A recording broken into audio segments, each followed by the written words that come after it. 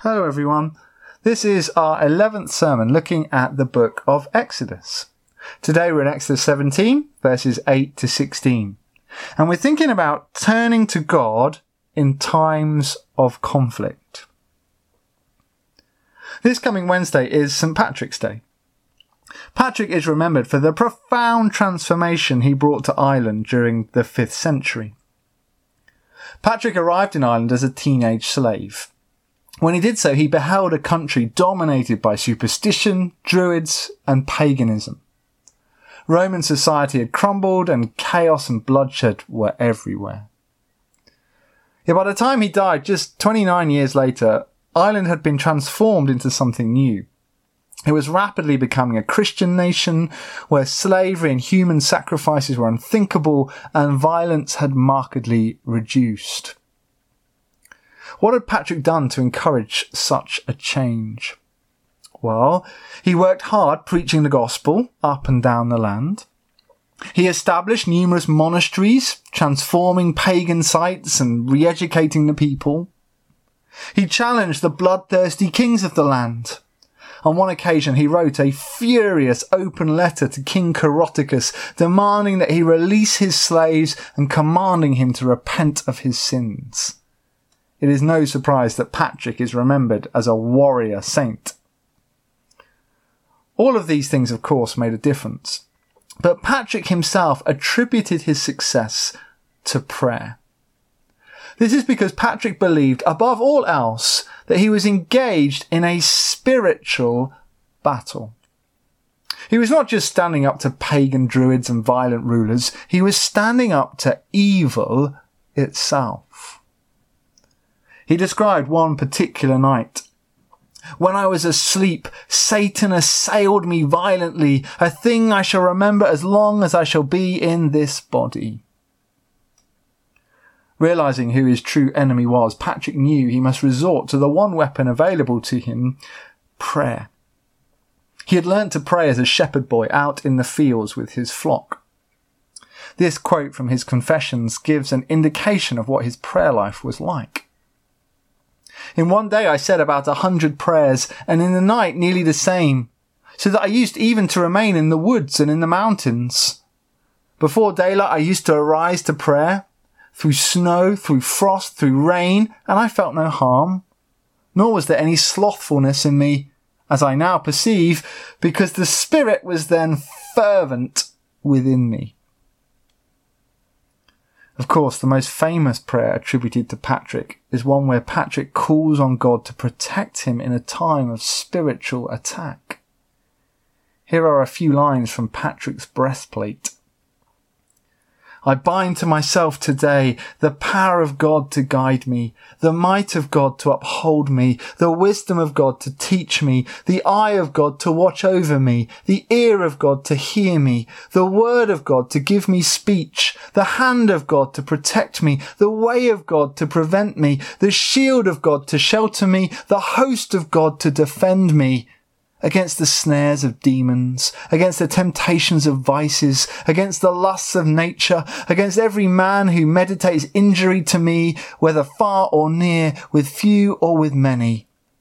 Christ protect me today. Christ with me, Christ before me, Christ behind me, Christ within me, Christ beneath me, Christ above me, Christ at my right, Christ at my left. I bind to myself today the strong power of an invocation of the Trinity, the faith of the Trinity in unity, the creator of the elements. Salvation is the Lord's, salvation is Christ's. May thy salvation, Lord, be always with us. Amen. Now to us today, that prayer can sound a little extreme, a little militaristic, but that is only because we have lost a sense of the battle we are in. We need to realize that this prayer is in fact biblical. Jesus described the devil as a thief that comes to steal, kill, and destroy.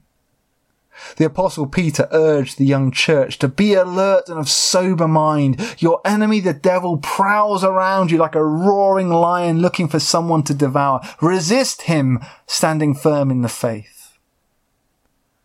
The Apostle Paul urged his readers to put on the full armour of God and stand against the devil's schemes, against rulers, worldly authorities and dark powers. They were to pray on all occasions to the Lord for help. We need to wake up and realise that there is a spiritual battle going on around us. As Christians, we are called to stand on the Lord's side and play our part. It is God that wins the victory for sure, but we are called to participate through prayer. I have 2 more quotes I'd just like to share with you before we turn to our passage. I've picked these to show that the church has realised the importance of prayer right throughout its history. In times of conflict, Christians must turn to God. In the 1500s, the great reformer Martin Luther wrote, "We must practice violence and remember that he who prays is fighting against the devil and the flesh. Satan is opposed to the church. The best thing we can do, therefore, is to put our fists together and pray." Much more recently, Baptist pastor John Piper said with his usual flair, "The number one reason why prayer malfunctions in the hands of believers is that we try to turn a wartime walkie-talkie into a domestic intercom. Until you know that life is war, you cannot know what prayer is for." Until you know that life is war, you cannot know what prayer is for. With that, let us turn to our reading from Exodus 17. The first thing that this short episode shows us is that conflict is inevitable in life. Right from the beginning of the Bible, there is no easy progress for the people of God, no victories without cost. In this story, Israel experienced conflict even though they were following the Lord just as he would have wanted them to. In the previous passage to this one, the story of God providing manna and water in the wilderness, we read of Israel testing God. We read of them grumbling and complaining to Moses, but there is none of that here. The attack of the Amalekites does not come because Israel have done anything wrong. In fact, no reason is given for the attack at all. Perhaps the Amalekites were after Israel's flocks and gold. Perhaps they saw this band of wanderers in the desert as an easy target. Or perhaps, having heard of the Red Sea, they saw them as a threat to be exterminated before they could really take root. We just do not know. The text does not say. But Israel find themselves at war through no fault of their own. They have followed God's pillar of cloud and fire, and this is the troubling situation they now face. God's people will face conflict in life. The times they are most likely to encounter it are precisely when they are taking steps to follow the Lord's direction. We need to realise this. We also need to realise just how serious this teaching is. I don't think it's a coincidence that this time in Exodus, we do not read of Israel grumbling or complaining at all. This is not just a little bit of discomfort to ungratefully moan about. This threat is serious, urgent, deadly. This is not the time for grumbling at all. It is the time for practical action. The people of Israel seem to intuitively realise this. We would do well to do the same as we recognise spiritual opposition lining up against us, be it through temptations we face, suffering we experience, plans going wrong, or just the pressure to give up on our faith. In times of conflict, we must quickly turn to the Lord. So the day of the battle dawns and something immediately becomes very apparent. The fighting may take place in the valley, but the victory will be won on the hill. Joshua will take the strongest men and enter combat with the Amalekites.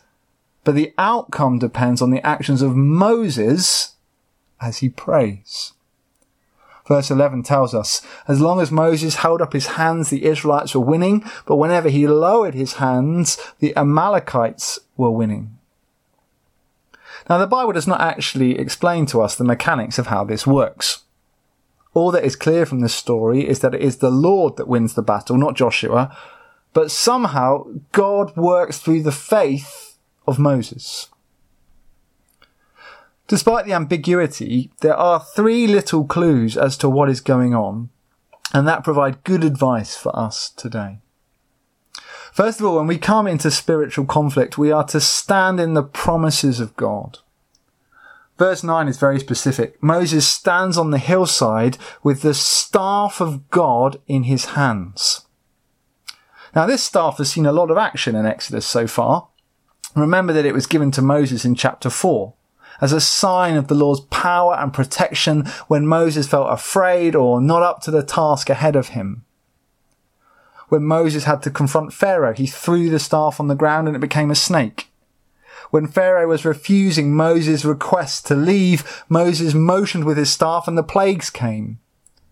When trapped and facing imminent slaughter at the Red Sea, Moses lifted his staff high above the waves and the water parted. Moses must have clutched that staff so tightly. It was the sign that God had already promised to give all the provision that Moses and the people needed. By standing on the hillside with the staff, Moses is defiantly facing his opposition, trusting in the promises of God. He's not turning into his own resources. He is remembering the Lord.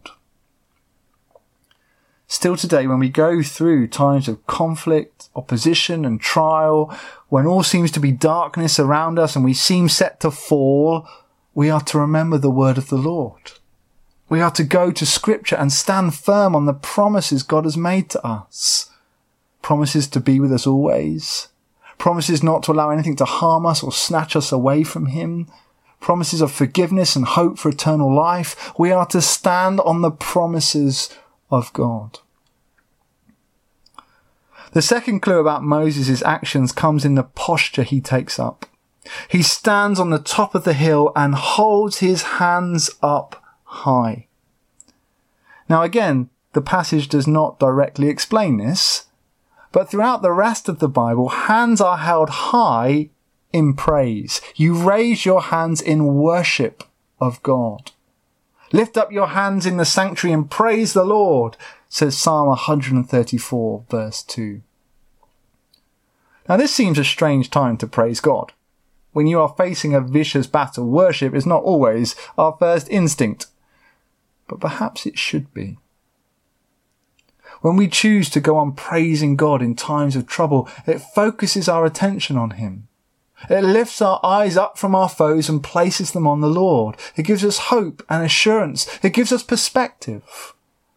God has just busted Israel out of Egypt. He's flattened Pharaoh at the Red Sea. He has led the people by a pillar of cloud and fire and provided them miraculously with daily food and water. He is not going to drop them in it now.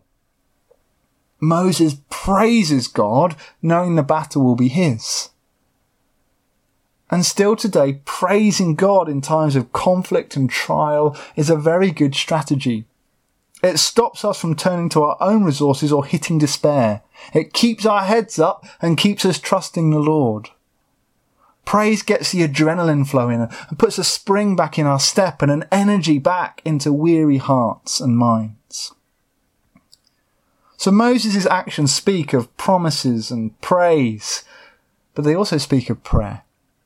This is the third clue as to what is really going on. At the end of the story, we get a summary of all that takes place. In verse 16, Moses says, "Because hands were lifted up against the throne of the Lord will be at war against the Amalekites." Now, admittedly, this is a difficult verse to translate and interpret. But in the context of the story, I agree with the majority of commentators who say that this verse speaks of Moses raising his hands in prayer to the Lord. That as we pray earnestly to God, it's as if we are touching his throne, imploring him to act. In the New Testament, we get a very similar instruction.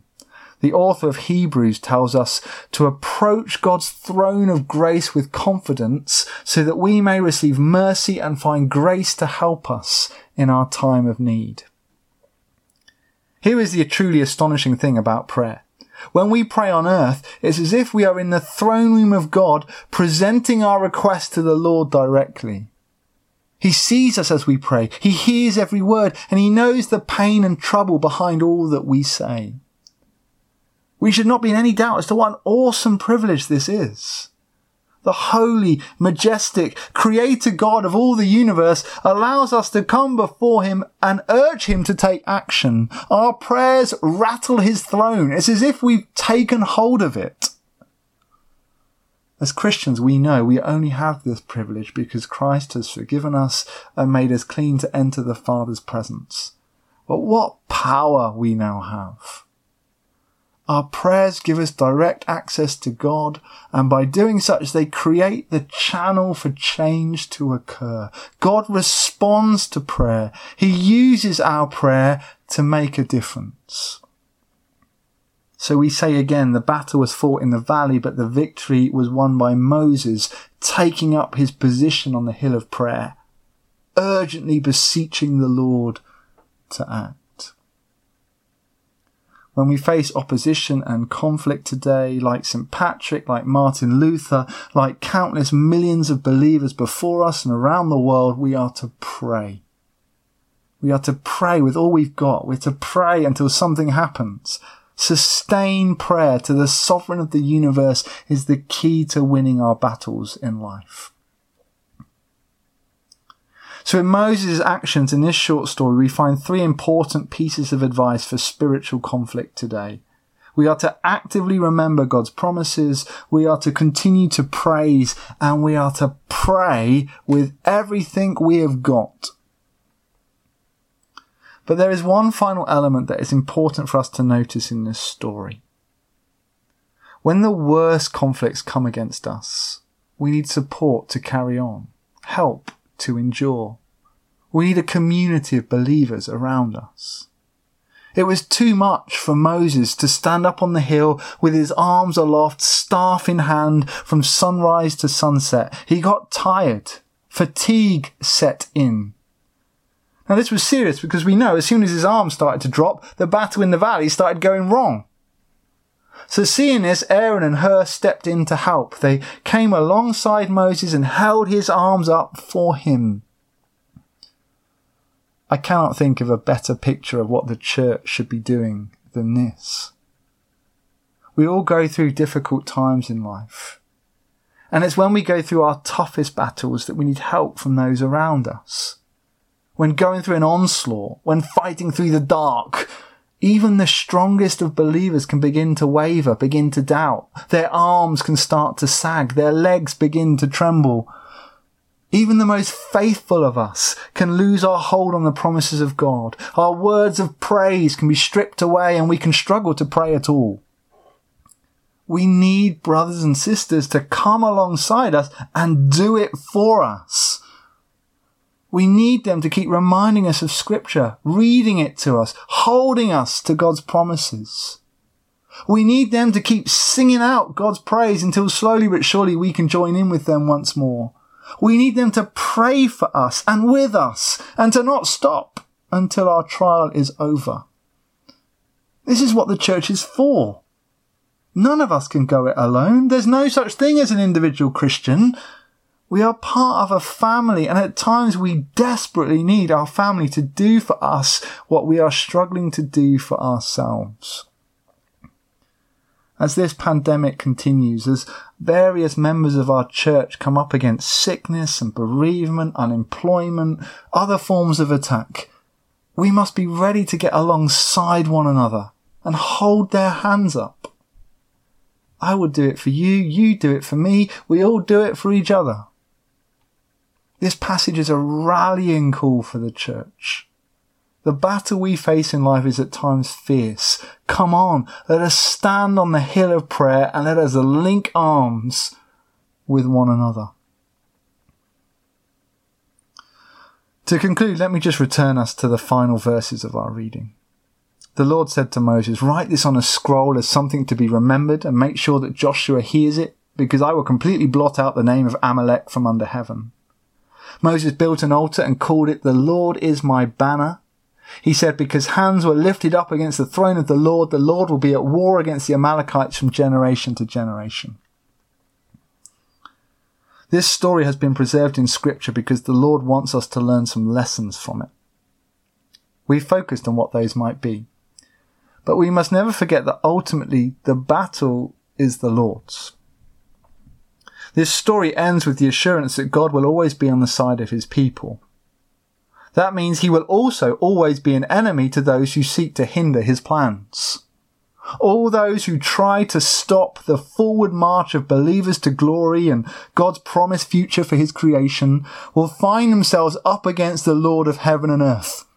And that is a fearful position to find yourself. The text tells us that the Lord is our banner. We are to rally together in him. We are to take our stand under his name and power and allow him to fight for us.